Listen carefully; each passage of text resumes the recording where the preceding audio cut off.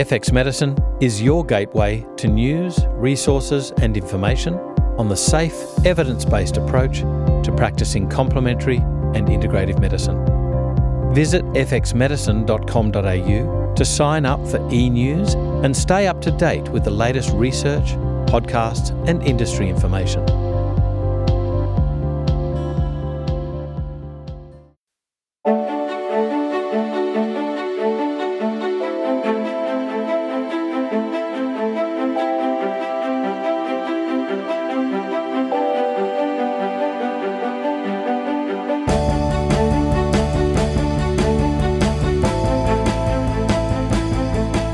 This is FX Medicine. I'm Andrew Whitfield Cook.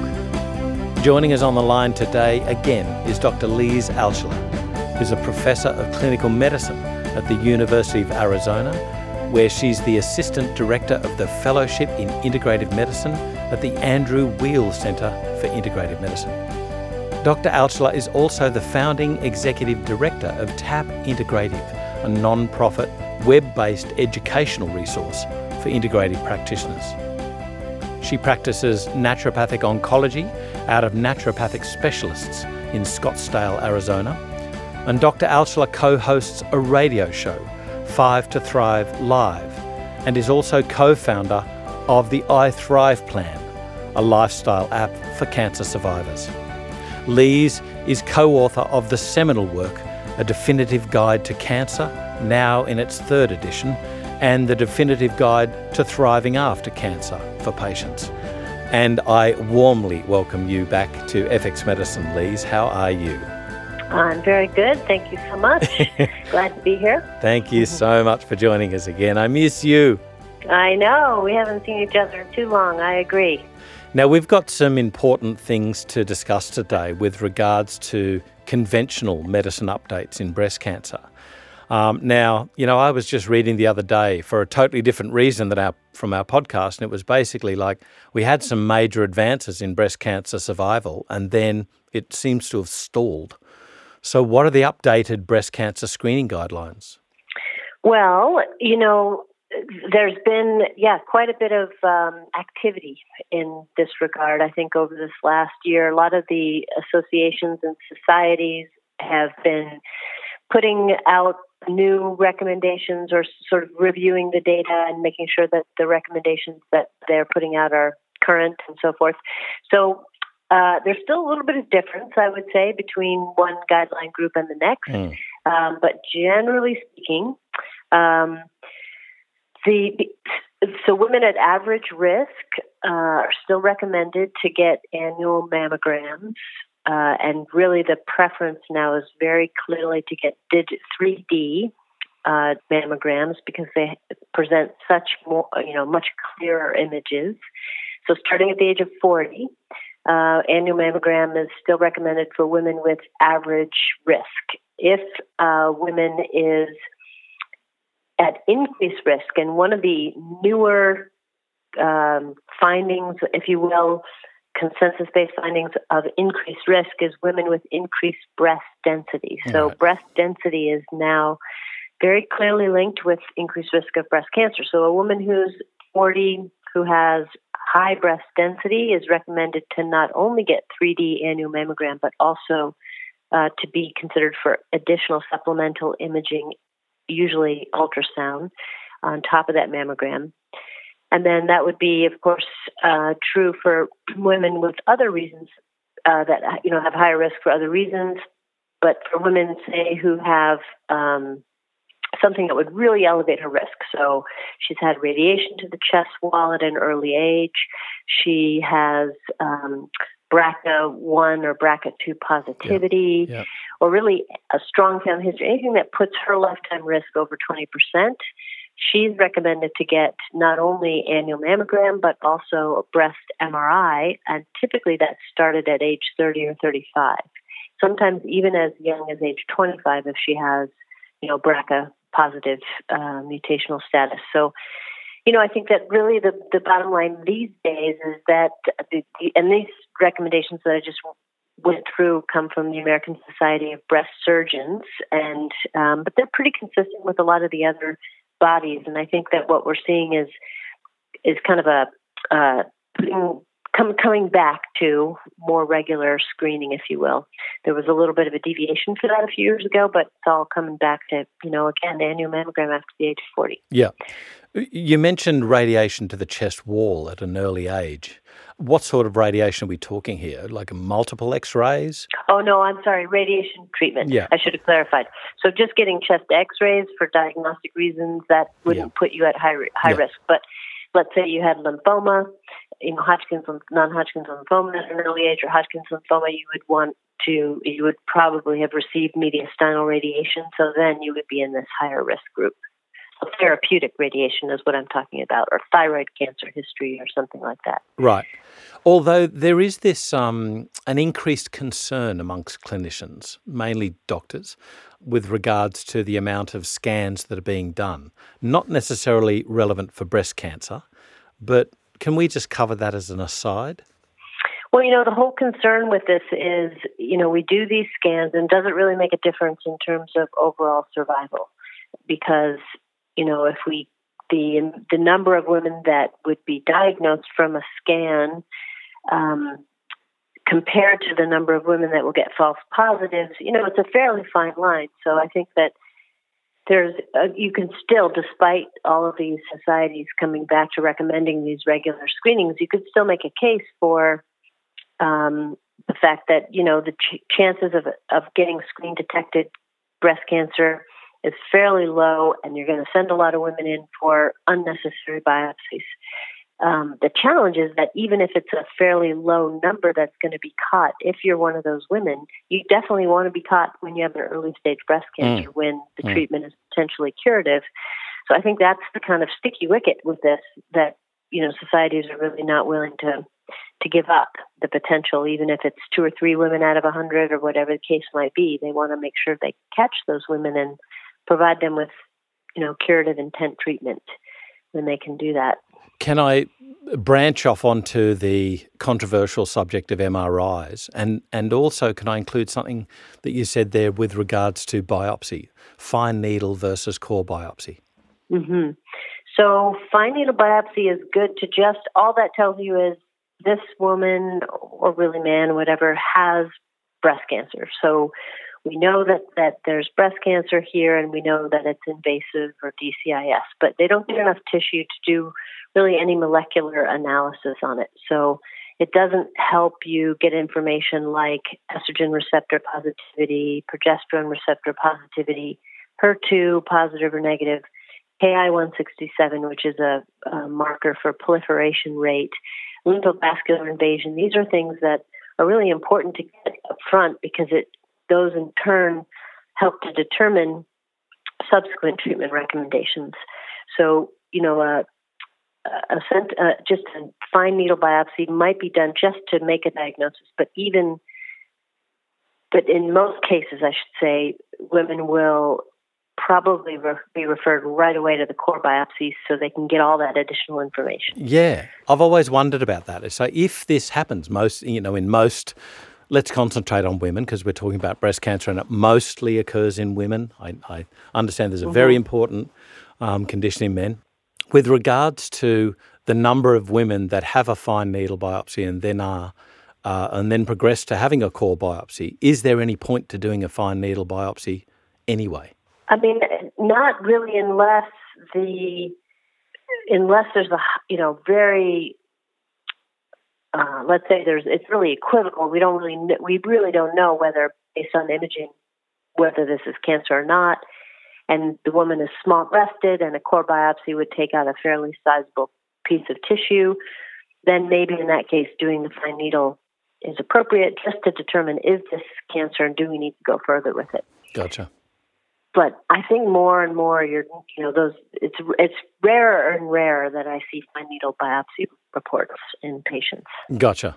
So there is a movement to going, hang it, let's just go to the one that gives us the information because we have a rough idea what we're dealing with. Yeah, and I think that's particularly true because one of the management of breast cancer is always changing, and one of the ways in which it's changing now is that there's a very significant movement to neoadjuvant chemotherapy. So this would be basically before surgery, women will get chemotherapy. Sometimes in the postmenopausal women, instead of chemotherapy, it might be endocrine therapy for a period of time, like a year or so, in order to minimize the extent of surgery that's needed.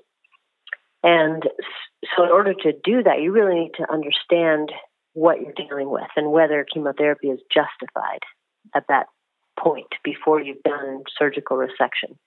And, as I said, this is really a new frontier, if you will, of breast cancer treatment. And it's still, there's a lot of clinical studies that are not complete yet in terms of how this will change overall outcomes and whether it's advantageous or not. But, really the kind of the movement started in part because this is an effort to try to minimize the extent of surgery that a woman will need. And what about breast cancer in men? What is the sort of, relevant detection?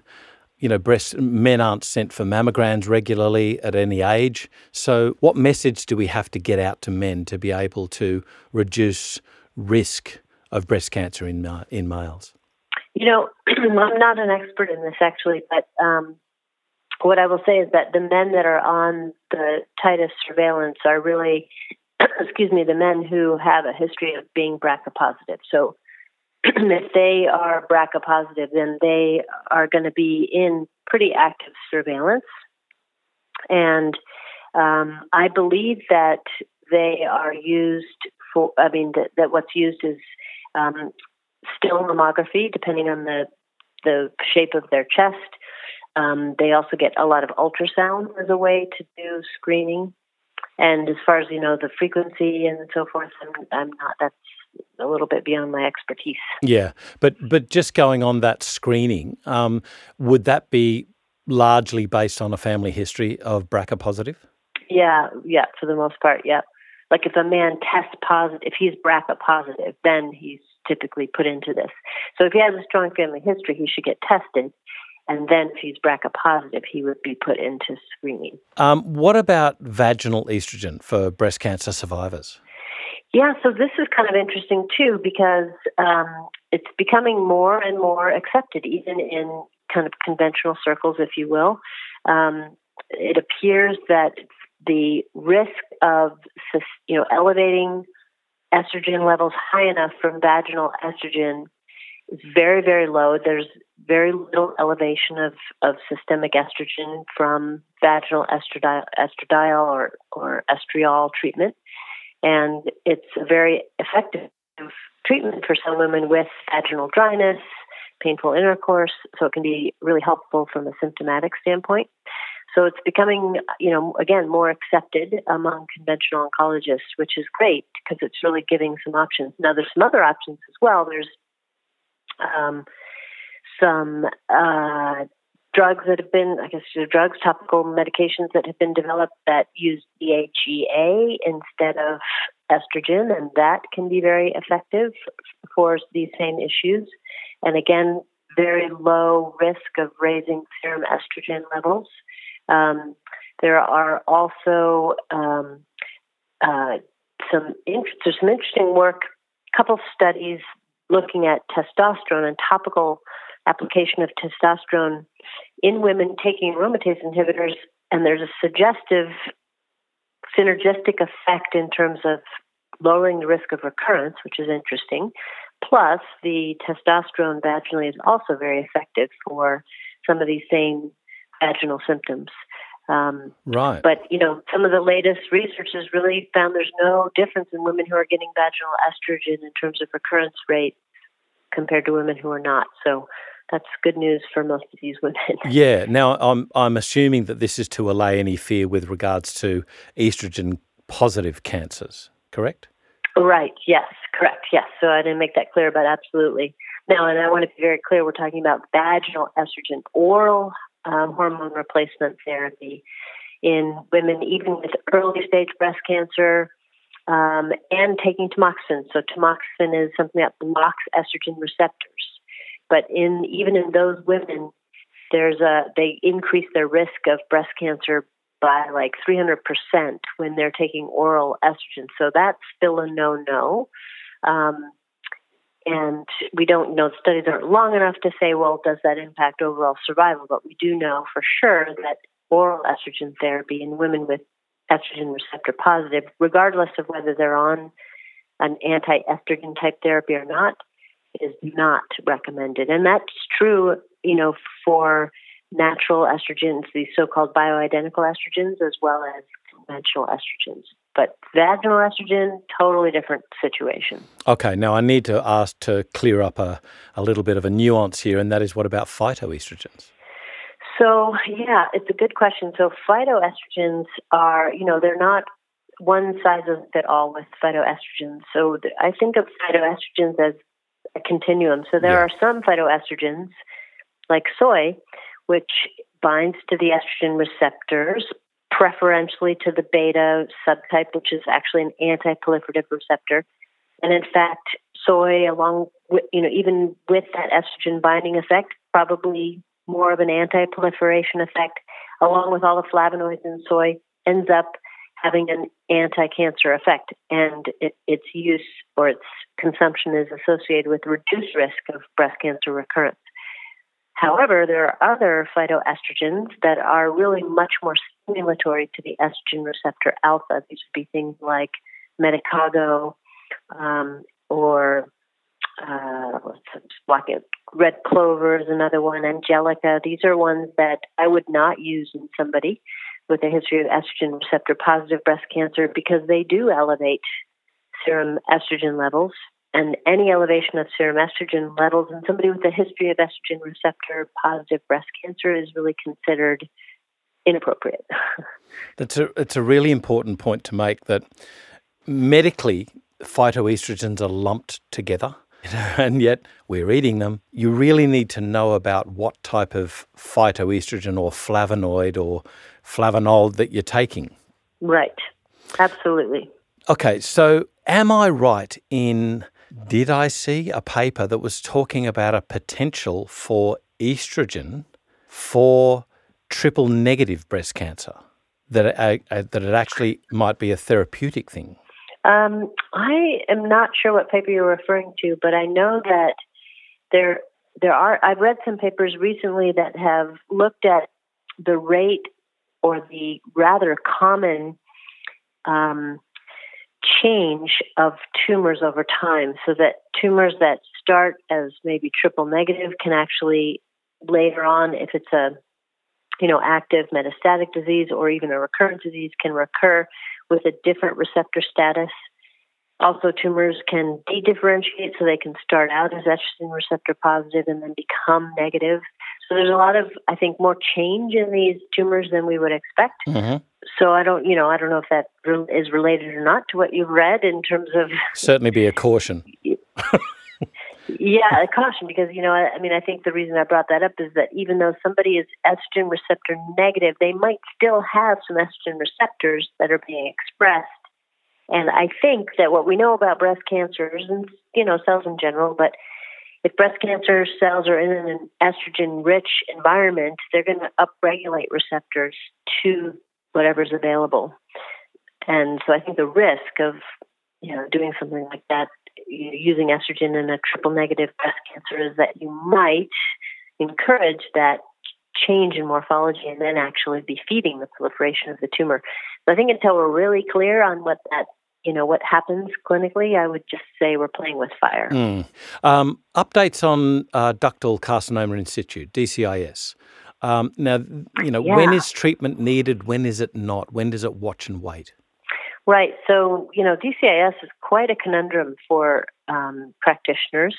And so there's been some recent data that's been published looking at, this whole issue. So first of all, about 1/5, 1 out of every 5 mammographically screened detected breast cancers are DCIS. So about 1 in 5 women are dealing with the diagnosis of DCIS when they're diagnosed. And so there's been some look at, what happens if you don't treat DCIS? And there's been a big retrospective study that looked at that. And by the way, now we classify DCIS more specifically. So we look at the pattern of DCIS and we can determine if it's low grade or intermediate or high grade. And really only when it's intermediate or high-grade DCIS do you see a separation of the lines in terms of risk of breast cancer-specific survival. So low-grade DCIS, there's really no advantage to receiving treatment, which is kind of interesting. That's new.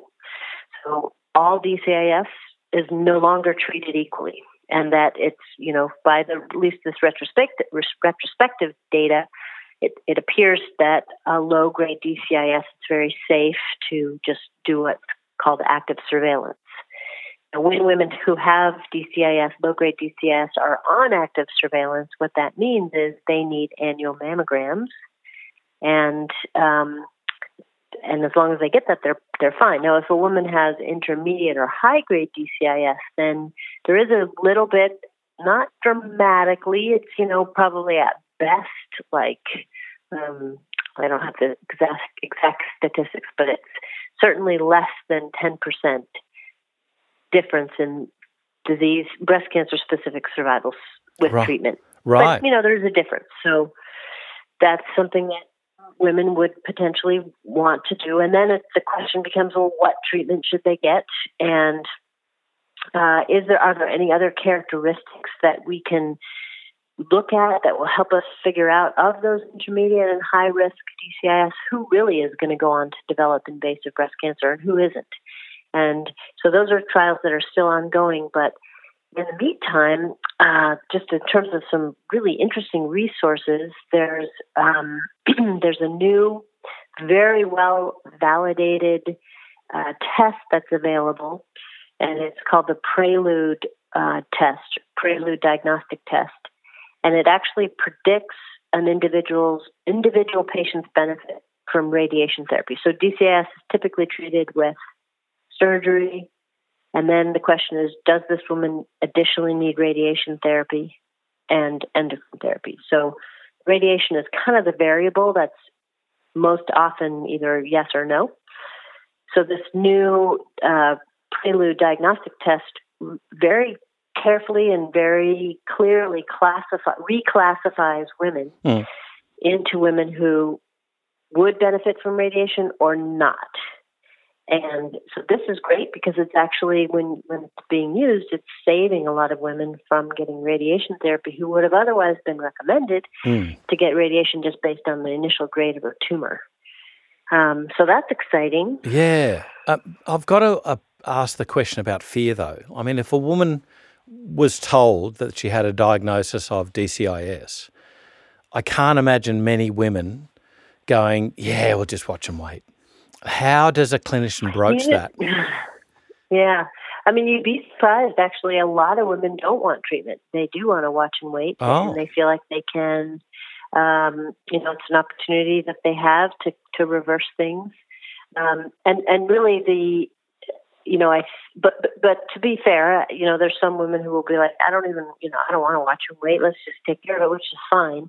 I think what the data is saying is, if that woman has low-grade DCIS, whether she treats it or not, it's not really going to impact her overall survival or her risk of dying from breast cancer one way or another. So she can get a treatment for, kind of peace of mind, but she could also, if she doesn't want to, that's a very evidence-based decision, if you will.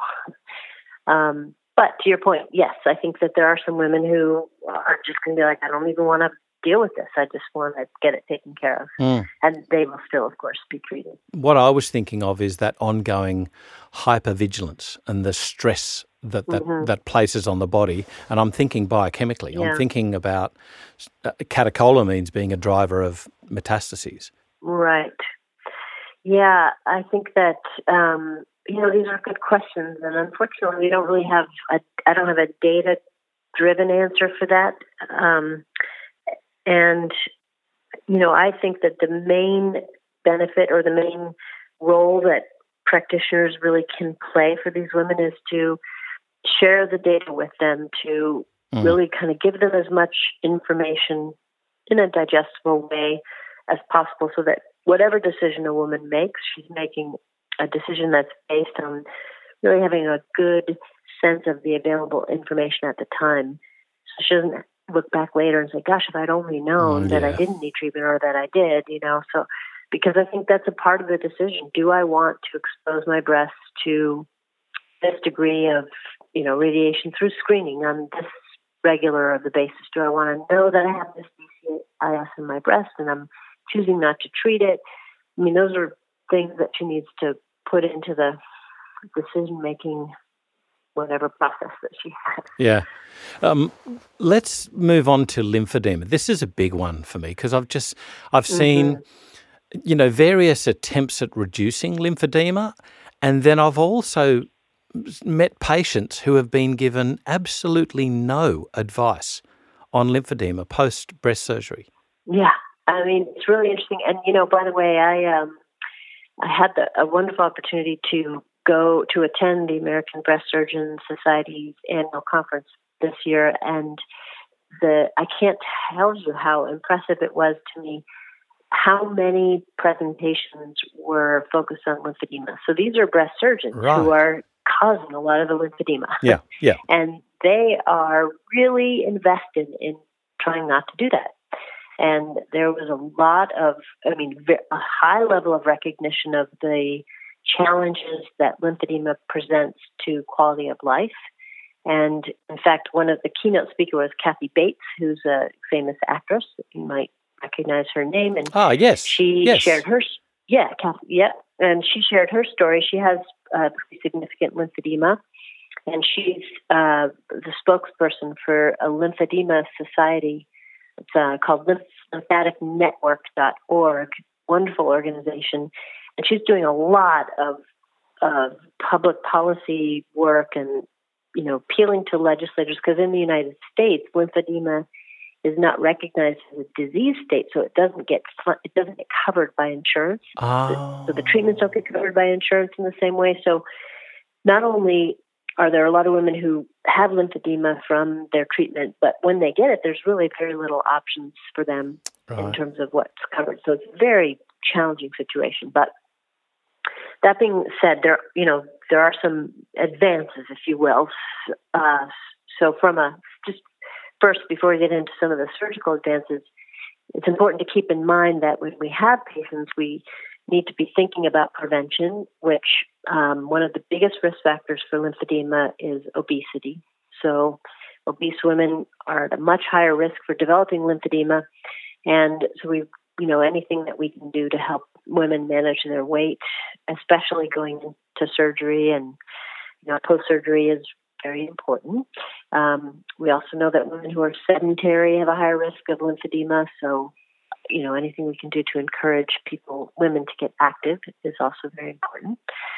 And then in terms of prevention, too, there's a great role for physical therapy, and there are physical therapists that have special training in lymphedema work, and they're really the ones that you want to try to find and get into your referral network, because these physical therapists have learned very specific techniques. They're very good at instructing patients on how to do some elements of self-massage, and they can counsel the patient about, when they can start exercising, how much weight can they lift at what point after surgery. All that's really important. So a lot of times that is not set up for women when they go into surgery.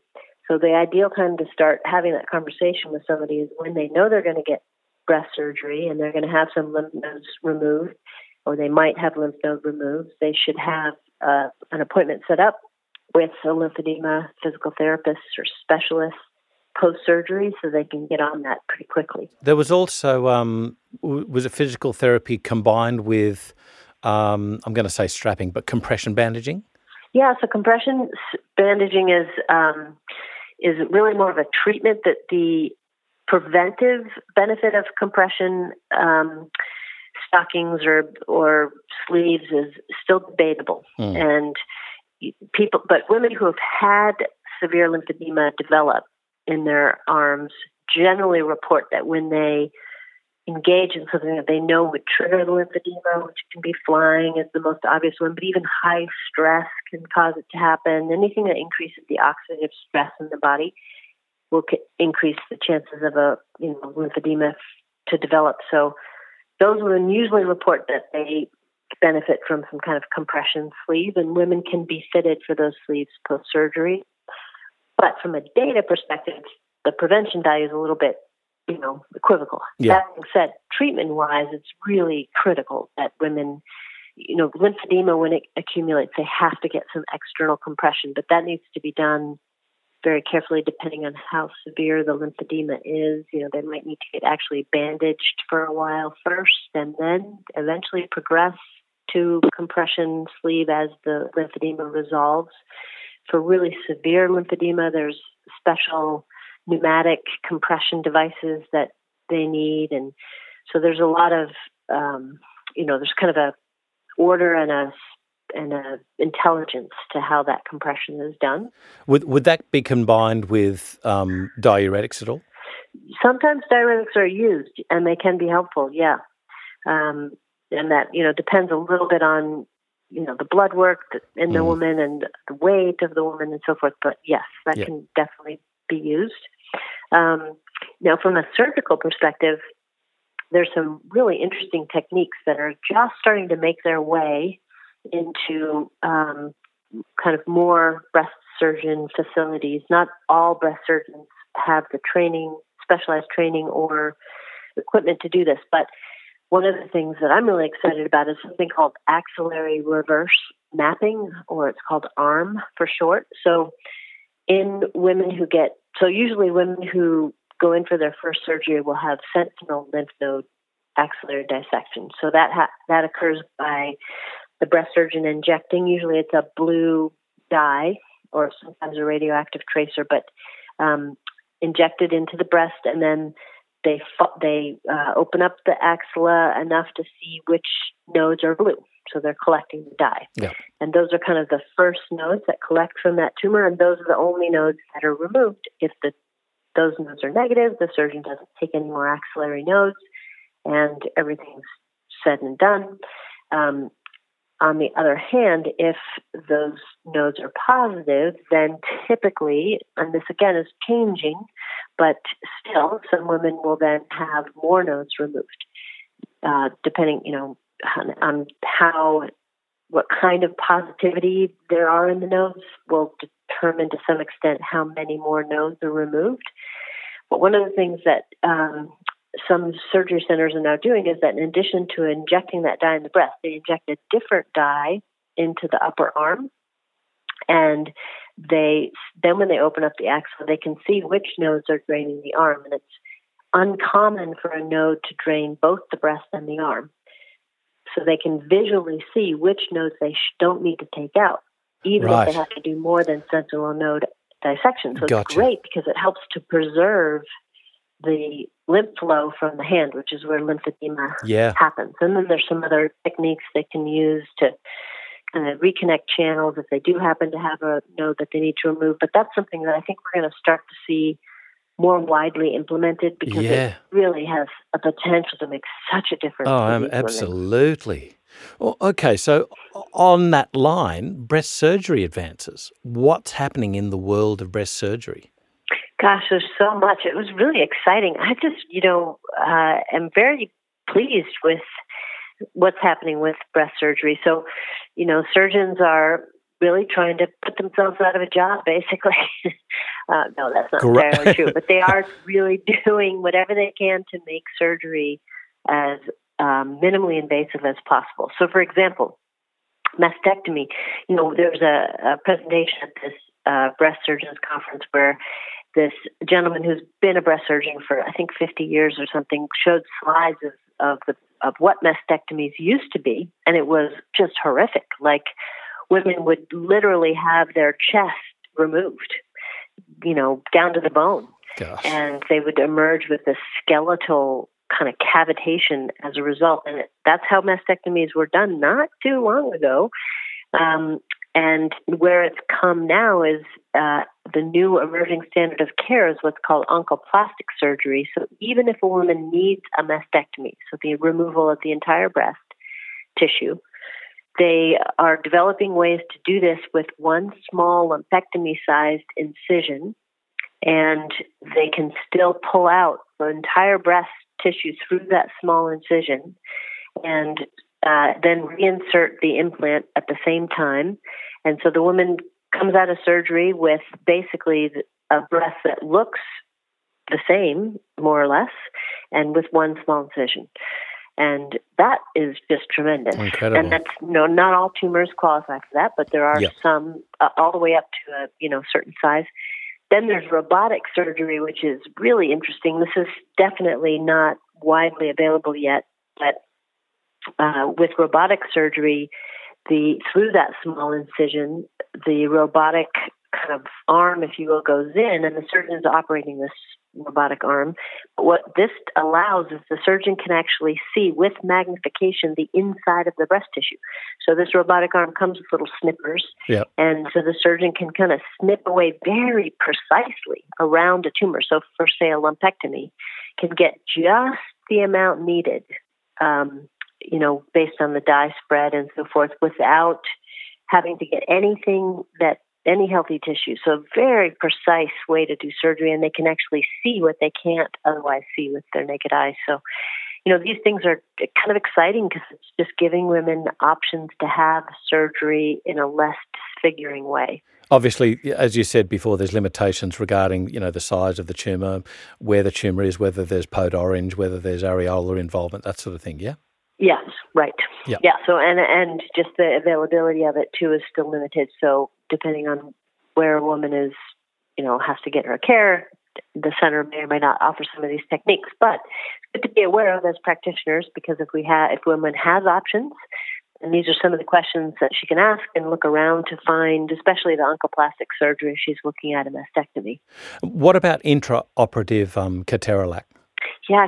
As you say, ketorolac. We say ketorolac over here. Yeah, this is really interesting too, because I'd heard about this a while ago, and then this last year there was a study that came out. So ketorolac is an anti-inflammatory, basically, and it's given intravenously. And we know that inflammation is really the driver for tumorigenesis, because it creates that inflammatory tumor microenvironment, which unleashes the proliferative potential of cells, creates that invasiveness, all the things we don't want to have happen. So there's always been a concern that when a woman is undergoing surgery, it's a very inflammatory event, not necessarily at the time of surgery, but in the healing process. And could that then encourage later metastasis if there are, some breast cells that were left behind, because now they're in this very inflammatory environment? So the idea has come about, what happens if we give a very strong anti-inflammatory just prior to surgery? Would that impact this risk of distant recurrences? And the most recent study on this actually found that there was a 45% reduction in the risk of distant recurrences when one dose of IV ketorolac was given just prior to surgery. And this was most evident in women who were obese. Or overweight. So women who had a BMI of over 25, which makes sense because obese women have more inflammatory cytokines, so they're more likely to be affected by this, especially with leptin. Really should definitely ask their surgeon about this. Ketorolac is basically just a COX-1 and COX-2 inhibitor, and there's been some other research that's shown that ketorolac specifically inhibits some of the cytokines that are directly involved in cell motility and adhesion and invasion, so really kind of designed to prevent this kind of inflammatory-induced invasiveness. And all of those cytokines, by the way, are also specifically upregulated by leptin, which is why the obese women are at higher risk for this effect. There's studies that are looking at this and have so far shown similar benefits for ovarian cancer. So women getting ovarian tumor removals also have lower risk of recurrence with pre-surgical ketorolac, and lung cancer too. There's some good data there. So I hope we start to see this kind of filter into being standard of care. But I now encourage, if I have the good fortune to see somebody before surgery, I encourage them to talk to their surgeon about their willingness to do a dose of IV ketorolac. There's no doesn't appear to be any adverse effects of the ketorolac on the surgery or the surgical outcome or complications. Okay. What about long-term anti-inflammatories post-surgery to reduce the risk of recurrence? Yeah, and it does, beg the question, right? So we don't have any good clinical data on it, but I certainly think that should be a mainstay of our integrative approach. Yep. And for the post-surgical period, I'm all about high doses of bromelain, for example, very specifically to try to minimize this inflammatory cytokine milieu. I even sometimes go so far, if there's no bleeding risk, to recommend non-steroidal anti-inflammatories over the counter, NSAIDs, or, going back to some of our integrative therapies, essential fatty acids, I think, have a really important role in reducing post-operative inflammation. I think probiotics have a role in this, and I think these are all really doable, important therapies post-operatively. Now, we mentioned, estrogen-positive receptor breast cancers before. What about triple-negative breast cancer? Is there any major advances in treatment of triple-neg? So, triple-negative, major advances. Well, there are some newer trials that some of them are still going on, but there's some new combinations of chemotherapy drugs. I think one of the more exciting areas is immunotherapy for triple-negative cancer combined with chemotherapy, and there's some good initial trials that are showing some pretty good responses for those women.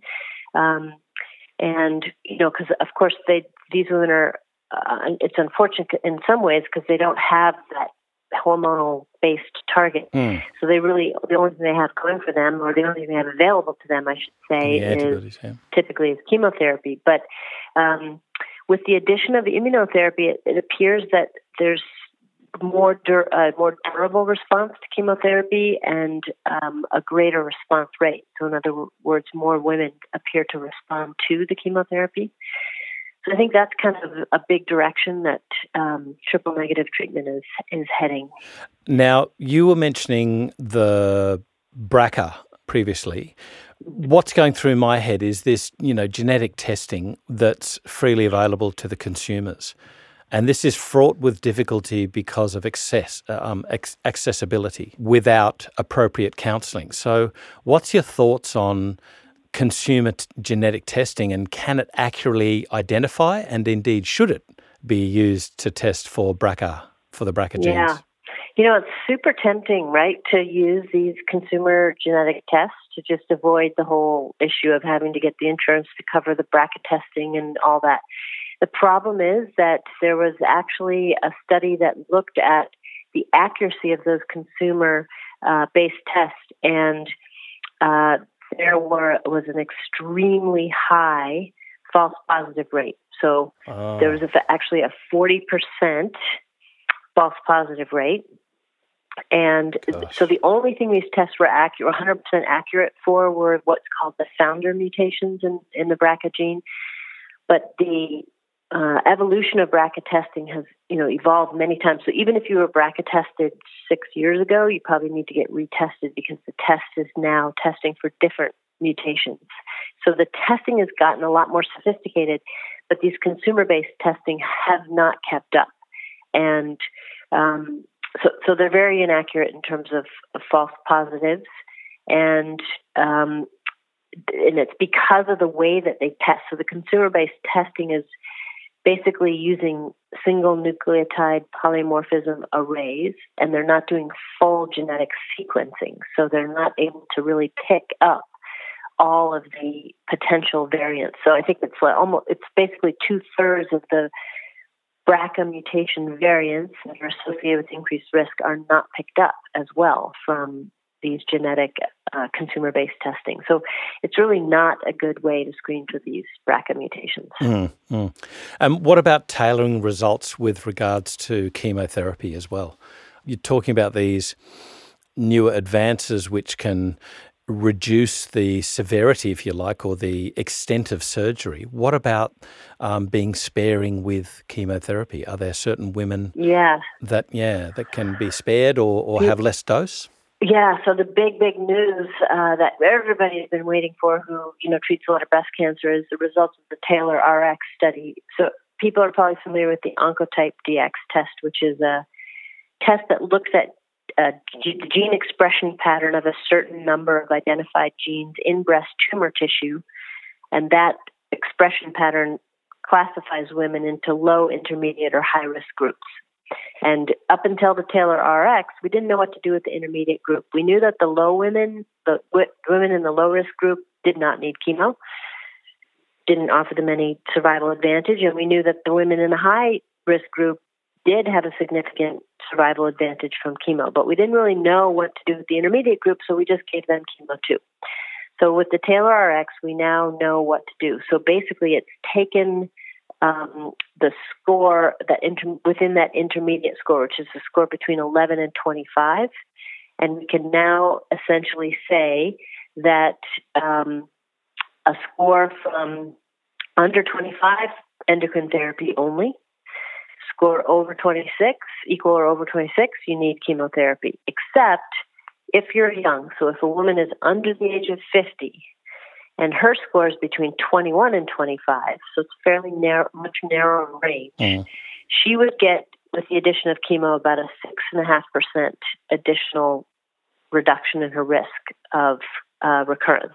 Right. If she's below that, 16 to 20, so still in that old intermediate category, there's a little bit of risk reduction, but it's only 1.6%, so not very much. So gotcha. It's just been really helpful. It's taken a lot of women, again, and reclassified them to a category where they really don't benefit from chemotherapy. Right. Now, you were mentioning breast density before as a risk for for future breast cancer. Can we do anything about dense breasts? Yes, we can. So high breast density is more common in women who have a history of hormone replacement therapy. So that's one area that we can modify.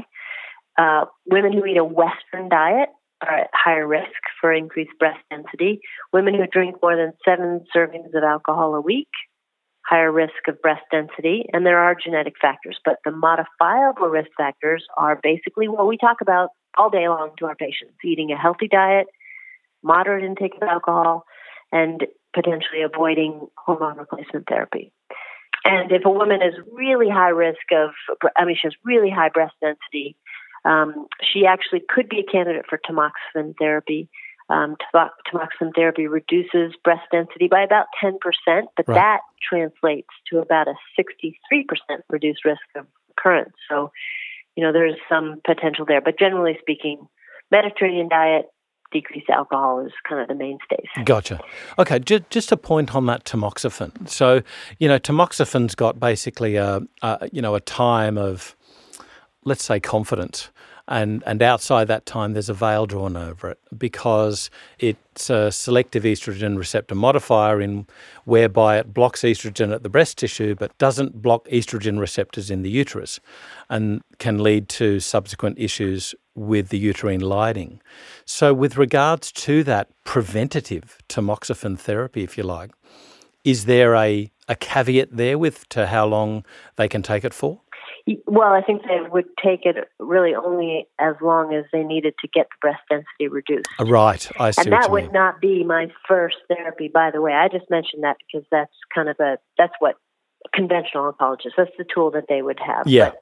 But, I think from an integrative perspective, we would go to the diet first, but that is potentially out there. Speaking of tamoxifen, I just want to throw out one thing, which I'm excited to hear about. I can't wait for more data. There's a little trial that was presented in 2018 at the San Antonio Breast Conference. That's like the big breast conference where all the research findings are presented. And it's a retrospective study, which is not the best study design, but it indicated that low-dose tamoxifen, so normally tamoxifen is dosed at 20 milligrams a day. So it's what I call very redundant dosing. It's, way more than we need to block all our estrogen receptors where they are blocked by this drug. And so in this retrospective study, they found that a dose of 5 milligrams of tamoxifen may be as effective, enough so that they're proposing some prospective clinical trials. So we'll see, because that would be great. Yes. If we could lower the dose, theoretically improve tolerance, less harmful than mitochondria and all those good things. Yeah. What about iodine? I remember an very old trial, forgive me, not a trial, a paper talking about iodine, and I do believe in this very old paper it was Lugol's solution which was used, but I remember something about it being used for non-cyclical mastalgia. Yeah, so speaking of iodine, I actually, there was just a paper that I was circulated to today that I just saw. This was a randomized pilot study. It was really kind of two studies in one, but they looked at two groups of women. One were women with early stage breast cancer who were managed surgically, and they gave them 5 milligrams of iodine and then surgery. And then they had a second small group of women, and I'm talking like, I don't know, there's like 15 and 17 or something in each group, small group, advanced, so stage 3 breast cancer, getting chemotherapy, and they also got 5 milligrams of iodine. And although this is a small trial and we still don't know really what this tells us in terms of overall survival, in the women, advanced stage breast cancer women who were getting chemo with the iodine, in this 5-year disease-free survival rate was significantly higher than in women who did not get the iodine. And there was an indication that that effect was also seen in the early breast cancer stage group. So it appears that 5 milligrams of iodine, might actually be beneficial. And these researchers are going to go on to a phase 3 clinical trial in advanced breast cancer. So I'll be looking for that for sure. I just want to caveat this to say that there's other research prior to this that has looked at various iodine dosages. And generally speaking, 5 milligrams is within what we call the safety range. So you don't get thyroid storm effects. You don't have disrupted metabolism in a deleterious way. So it would generally be considered a safer dosing. So this is not justification for high-dose iodine therapy. I know some alternative practitioners recommend, 100, 200 milligrams of iodine. Way too high. I think that personally is very dangerous and not what this study's about. But it's encouraging. This is, I think, encouraging data here. So, well, that's really exciting. But can I ask, though, that was used 5 milligrams over what period? Orally? Yeah, orally. And this was a month for the early stage and for 170 days for the advanced stage. Gotcha. So, over about 6 months or so. That's really interesting. Just a last question, Lise, and that's, I mentioned it before, the MRIs. So what is the risk of contrast MRIs? Yeah, so this is, kind of I hear this, I don't know if you run across this, but I hear this from patients who are needing to get breast MRIs because their tissue is dense and the mammogram isn't good enough. And so their kind of screening tool of choice is breast MRI. So they get concerned because the contrast agent used in MRI, ganodilenium, is deposited in the brain. And there's been a few reported cases of people who, have cognitive issues, they feel, as a result of this deposition. And the reality is we don't really know, what the impact of retaining gadolinium over a long period of time is. We know, for example, that the risk of Parkinson's disease increases about 4% per contrast MRI. So whatever your starting risk is, that's relative risk. So that's not a hugely impactful number, but it does obviously say there's some negative impact on the brain. So that's kind of a concern, but I think that right now what most surgeons anyway are saying is that the risk is not great enough to not get the contrast MRI. Now the alternative is a non-contrast MRI, and the sensitivity for that is actually pretty high. That's about 97% sensitive for breast cancer detection. Specificity is not great. It's about 83% specific, so it wouldn't necessarily differentiate between a malignant versus a non-malignant lesion, but I would argue that it's probably better than nothing if somebody's really quite concerned or has a high, let's say, familial risk or individual risk of Parkinson's or something like that. I got to say, Lise, I always learn something new and useful whenever I speak with you, and I thank you so much for just enlightening us on the new developments with conventional medicine updates in breast cancer. So thank you so much for taking us through those today. You're very welcome. I hope that was helpful. I think this stuff is very important for us to know as integrated practitioners, because we can often be that interface for patients and trying to help them translate, directing them to the right questions to ask. And so even though it's not exactly in our wheelhouse, I think it's important for us to be aware of what's happening out there. This is FX Medicine. I'm Andrew Whitfield Cook.